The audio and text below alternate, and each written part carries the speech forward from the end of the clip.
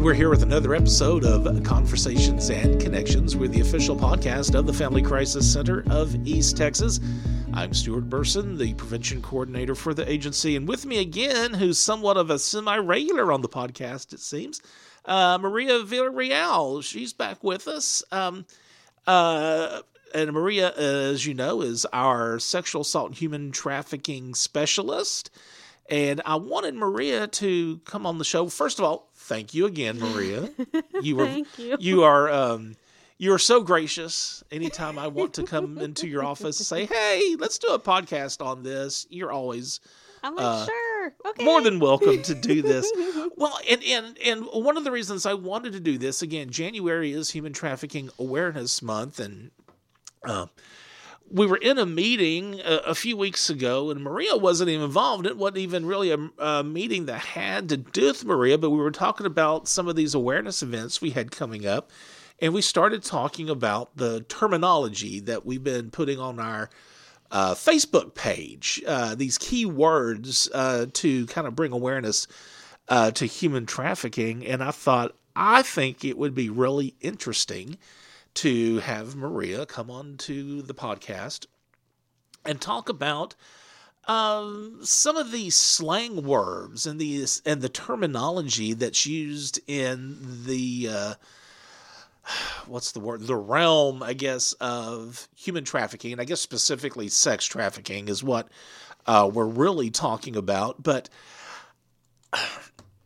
lack for a better word, Maria, I kind of find this fascinating and interesting. I don't know if that's a bad thing to say, but you know what I'm saying? I mean, I really do. I find this really interesting, some of these words. I thought, well, if we talk about some of these terms and some of this slang, and for anybody that's listening, if they hear these words spoken by someone close to them or an acquaintance, whatever, it may bring to light something they need to be concerned about, I guess, right? Yeah, we do need to talk about, the language and everything, because human trafficking really is its own culture. Like, it does have, its own rules and hierarchy and everything. So the terms do need to be talked about. So with that being said, it could be triggering. So we're big on self-care and everything. If you or somebody that you know is a survivor of human trafficking, you can always give us a call. We'd be more than happy to talk to you and try to help you figure things out. Okay. All right. Yeah, I'm glad you mentioned that. Again, some of these words we use and the meaning behind these words are very mature. We're going to try not to be graphic. I really don't want to tick the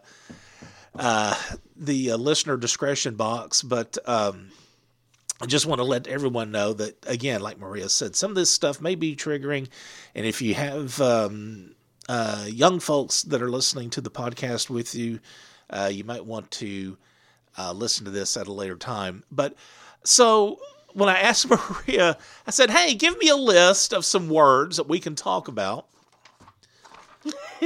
Maria gave me a sheet that's literally front and back. I wasn't expecting so many terms, which is good. You were just like, oh my, ooh. So that lets me feel like I exceeded your expectations. Well, I know. Of course, we were to kind of give you a little insight of Maria and I's relationship. She said, did I exceed your expectations? And I was like, well, I don't know how to answer that. If I said yes, that makes it sound like I didn't expect much from you. I don't get offended easily. But this is a very impressive list. So one of the first words I want to talk about, which to me is probably one of the main words on here, is the term "the life." Mm-hmm. So let's talk about that. What does that mean when you hear somebody referring in this realm, again, human trafficking, well, when they talk about the life, what are they talking about? Whenever somebody says that they were in the life or I'm in the life, they really are referring to that they've been involved or are involved in the prostitution world. And I want to say prostitution lightly because, They could be sex workers, doing this on their own free will, but they could also be victims of sex trafficking. So it's just a term that women and girls as well use whenever they're referring to the act of prostitution. Okay. All right. Would you hear this word being discussed? Like somebody talking about being in the life? Would it ever be on would they ever wear this word? Would it ever be part of like a tattoo or anything? I mean, it wouldn't surprise me, honestly. I really haven't seen that. What really I tend to see, it's called branding too. That's another term. Branding's whenever somebody gets a tattoo or maybe even a burn or something. It's just anything that can indicate that they're the property of a specific trafficker. But I really don't see a whole lot like the life. I see the word daddy, which is a term that traffickers make their victims call them. It's a requirement. Or even the boyfriend's, the trafficker's name. It could even be like a throne. It could be a crown. It could even be like gang affiliated. It can just be anything that will remind the victim that she is the property of this trafficker, and they will let other people know, other traffickers, that she is his property. So the word daddy would be on her.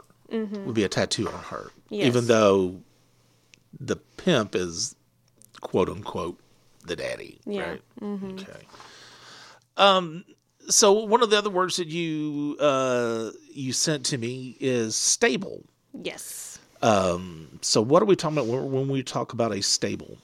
It's a group of victims under the control of one single trafficker. Usually it takes either about 2 or more victims, a group of victims, in order to be considered a stable. And so one of the things that may shock people to hear is that in a stable, there's usually a bottom girl. And the bottom is the girl that is in charge of all the other girls. She is the one that keeps them all in line, in check. She will make sure that, they follow the trafficker's orders and everything. She can enjoy certain privileges, such as like driving the trafficker's car, posting ads, even sleeping more with the trafficker than the other girls. And another thing that may shock other people too is that in order for the girls to... The trafficker does this thing that he will create jealousy amongst the girls in the stable. So that way the girls are less likely to like become friends and then eventually gang up on him and then leave him. So there's usually jealousy and competition in the stable. Okay. So if someone's referred to as the bottom, which seems like it's contradictory. You think the bottom would be the lowest person on the totem pole, but this is actually someone who is kind of higher rank amongst the people that this pimp controls, and who I don't know if you want to say the word works for him. I mean, they do work for him, but they're not getting any profit out of it, I don't guess. And just the privileges of like, sleeping with him more and posting those ads and everything, reporting to him. Right. Also, like if something were to happen where like their operation were, to get busted, like the trafficker will expect the bottom to take the fall, to like be like, oh, those are my drugs, or yeah, I'm responsible for that. That's fine. Sorry. That was my ring. Maria just hit her ring on the microphone, and sorry. Man, I heard that in my headphones. Whoops. I'm sorry. Go ahead. No, yeah, she will take the fall for him. Yeah. Okay. Let's see what else we got here. Exit fee. Yeah. That is usually a very large fee that a victim has to pay the pimp if she is trying to leave. And so obviously the trafficker is going to set it up to a very high amount to try to discourage her from leaving, because that's his product and everything. So he's going to want, like, he's just going to be setting up really high. That way, maybe he can just collect the money that he would think he would make from her. So okay. It's to discourage a victim from leaving. Wow. Okay. Is there in that world? Let me ask you this: if she has to pay an exit fee to leave him, is she free then to go No. to another pimp? I mean, technically, they're never really free, if that makes Okay. sense. Because even though they leave that trafficker, like, now they have to face the facts that they're out in the world and everything, and they don't have their trafficker, their pimp, their boyfriend to protect them anymore, to provide them with money, to provide them with shelter and everything. Not just that, but also, like, I hear a lot of survivors talking about how, my trafficker is following me, my pimp is following me and everything. And so they're not really ever free. Okay. All right. Well, talking about the pimps, on here you have a term called gorilla pimp. What does that mean? It's a style of pimping. A gorilla pimp is a pimp that usually uses violence and tortures and beatings to keep his victims in control. Now, whenever we say gorilla, like, we're not really trying to say gorilla. What we're trying to say is that he is literally a gorilla, like the... Well, it's like a guerrilla warfare. It's like when you talk about like guerrillas in a war, it's the style of, I guess, being overly aggressive and being exerting their power and things like that. Yeah, we're talking about the violence that is used, not so much like the animal in the jungle. Right. Okay. And next to gorilla pimp, we have the Romeo or the finesse pimp. What's the difference there? Well, I mean, they're used about the same. It depends, I guess, on the pimp, what his preference may be. But it's the pimp that uses love, the promises of love and safety and just support to keep his victims in control.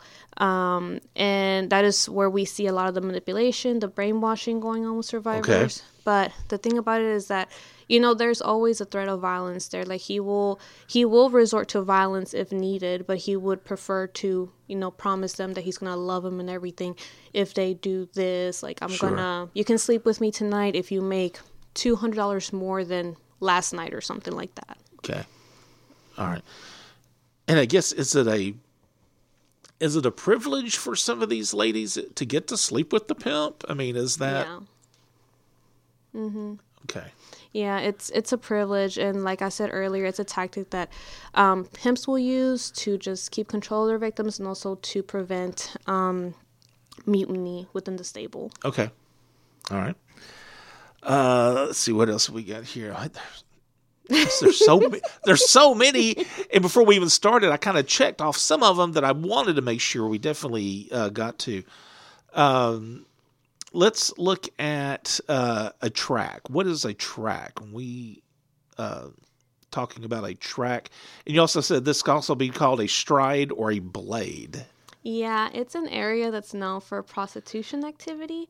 And I want to say, again, prostitution lightly, because like I said earlier, some of these women, they could be doing it on their own free will, but you never know. And it's very, very likely that you're going to run into some that are not doing this on their own free will. Yeah. They're forced into it. So like out in Houston, an area that's known for prostitution activity is Bessenet Street. That's a track that a lot of people know about. In Dallas, it would be Harry Hines Boulevard. That is a track out there in the Dallas area. So it's just an area that's known for prostitution and even sex trafficking. Okay.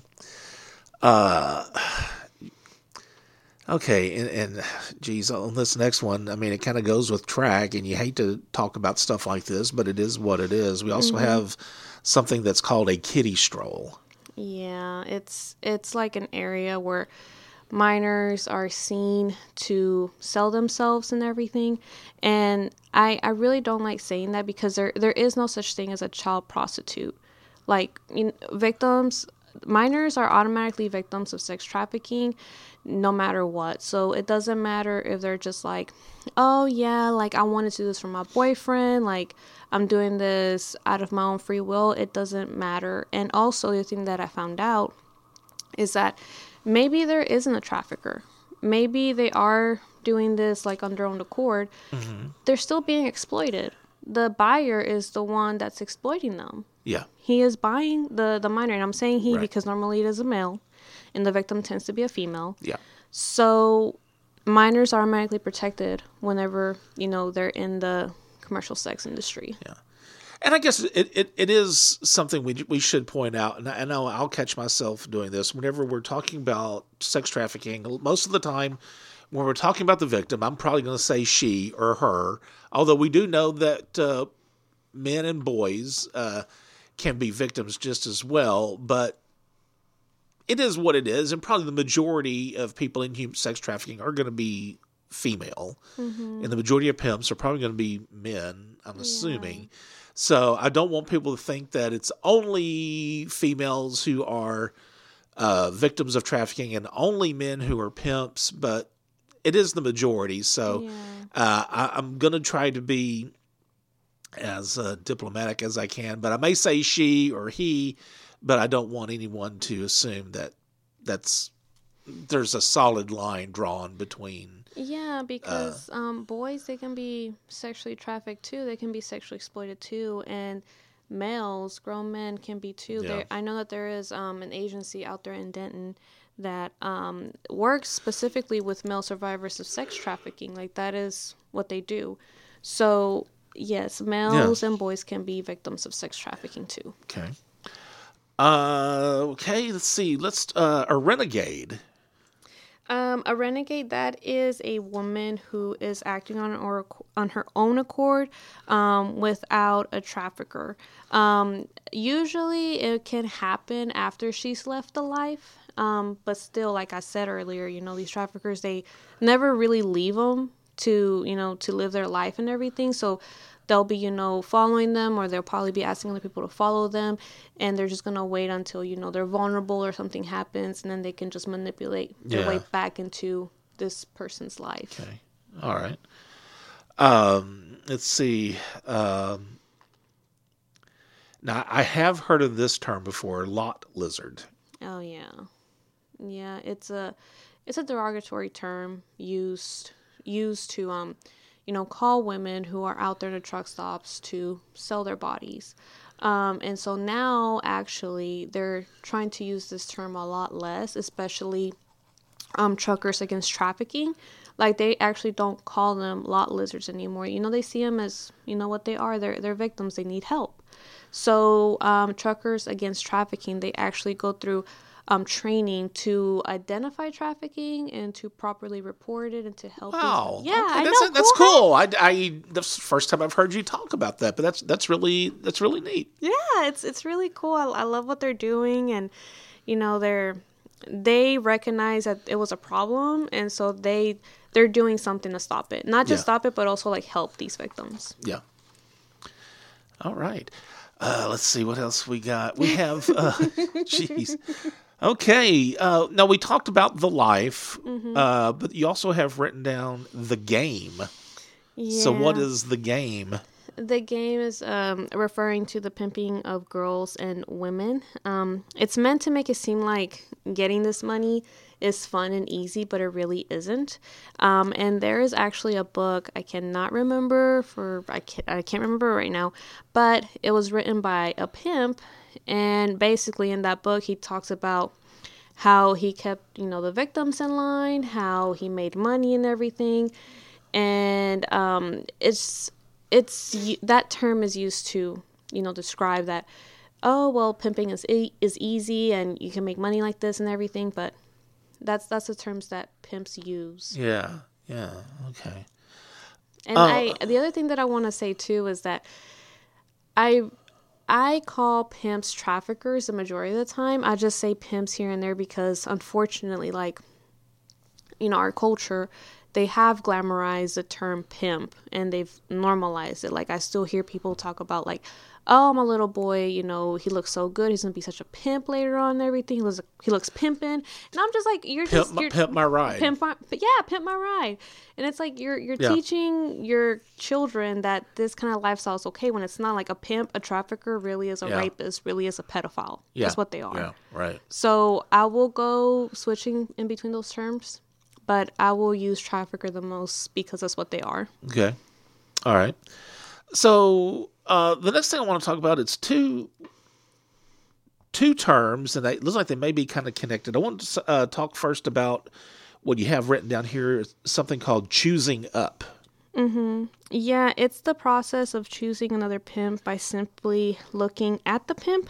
Victims are instructed to not be recklessly eyeballing. If the original pimp wants his victim back, he must pay a fee to a new pimp, and then once that transaction has occurred, the pimp will force the victim to pay back what he spent. So these victims are instructed to not look around, to not look up and everything, especially whenever they go to clubs or just places where they could be sold, because they could be doing some reckless eyeballing, and that's actually against the game, the rules of the game. And so if that does happen, like I said earlier, like the original pimp has to pay a fee and everything, and then usually the victims catch a beating. Like I did have a survivor tell me how she had to recognize her trafficker shoes before going to the club, because if she was caught looking up, then she would catch a beating. And she knew that it would be worse if she made eye contact with the wrong male. Wow. Yeah. Okay. And I don't know if it was on a previous podcast that you were here doing, or if it was in a meeting, or we was just talking, but this brings to mind something you told, I think it was you, that said that some traffickers or some victims had to kind of memorize what their pimp's shoes looked like. Because they weren't allowed to look up. They could only look down, and they wanted to make sure that if their pimp was there, they could tell that he was approaching them just by the look of his shoes. Yeah. Right? Yeah. So it's Wow. Yeah, it's just sad, and I'm happy that out here in East Texas we don't have like strip clubs or any kind of businesses that would promote sex like that at all, because then I'm sure that we would see a spike in sex trafficking, and we would see. And I wasn't born yesterday. You go to Houston or Dallas, and especially, and I know Houston the best because that's where I'm from, but like on the west side of Houston, in the Galleria area, Westheimer and Richmond and all those areas where there's a lot of fancy high dollar strip clubs, or quote unquote gentlemen's clubs there, right? Gag.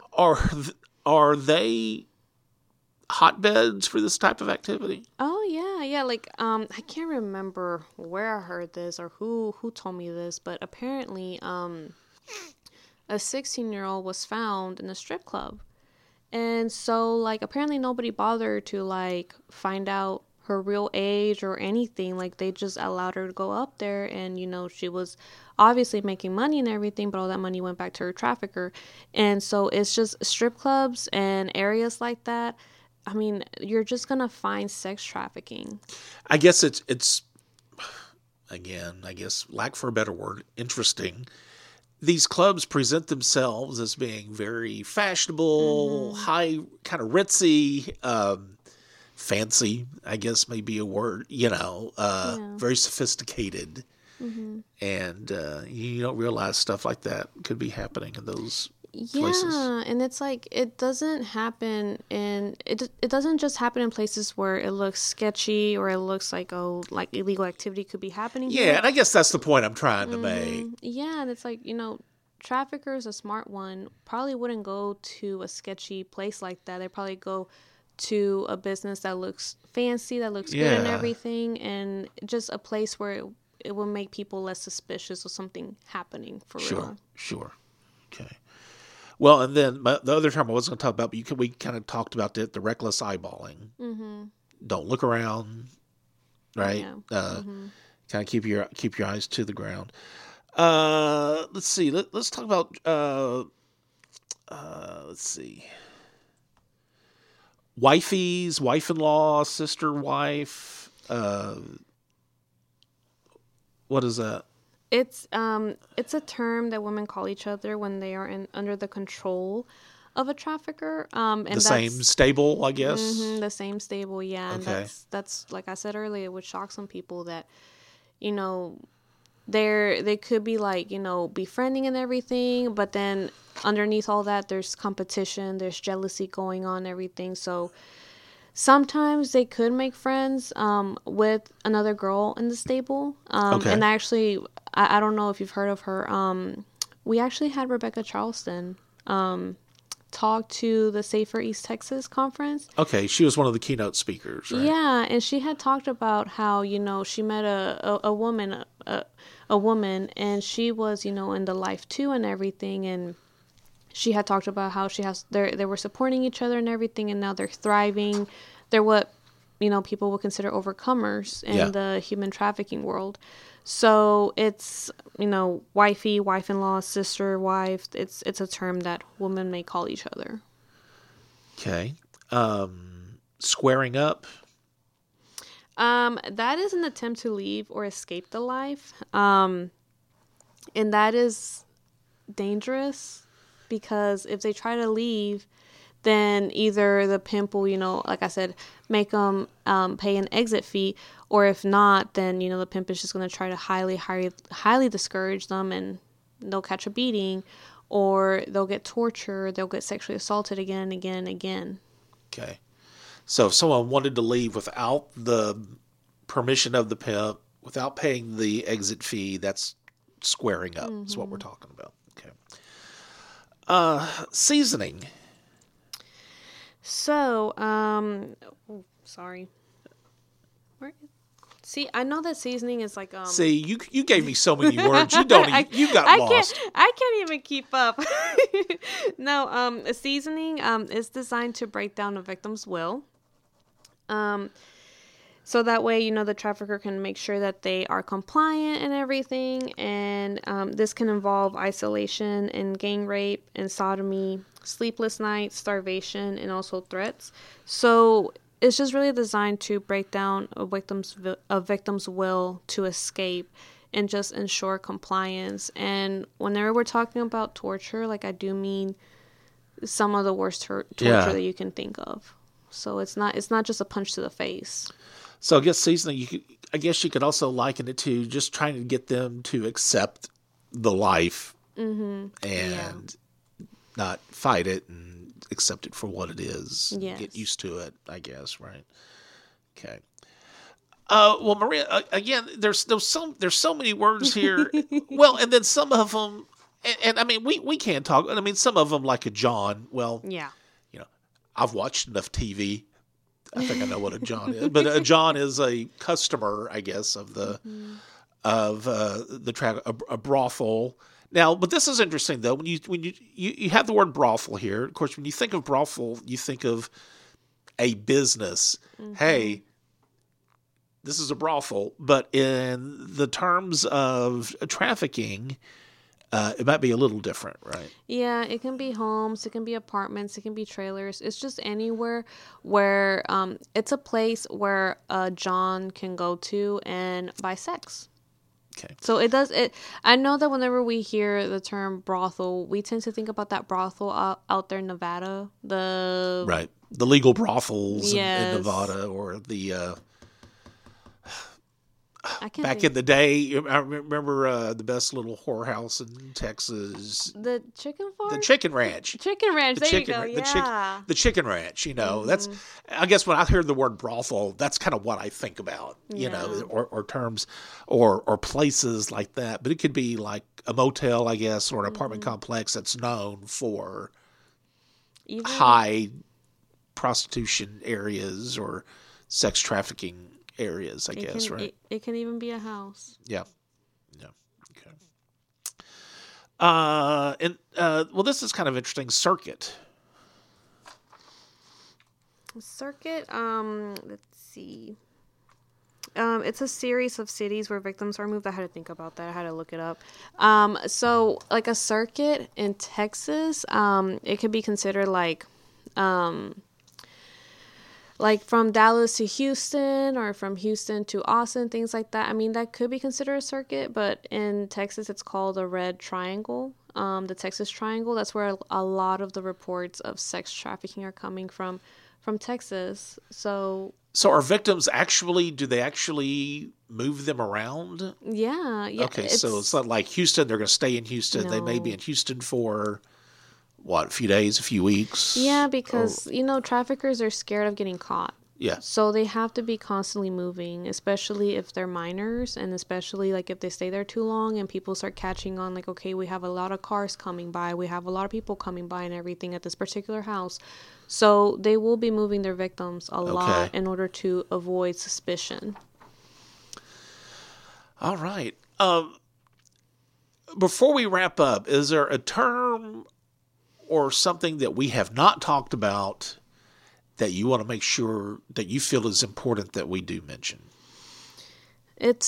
I know we talked about it earlier, but I just, the term pimp, I really do have a problem with it. Right. Because it's been glamorized, right? Yeah. And it's like, don't teach your boys or even your girls that being a pimp is cool, or being a pimp is like you looking good and everything. It's just, a pimp is a trafficker, and traffickers are rapists, the pedophiles. I know I already said it, but I just wanted to say it again. You probably can't say it enough. Nope. Right. Okay.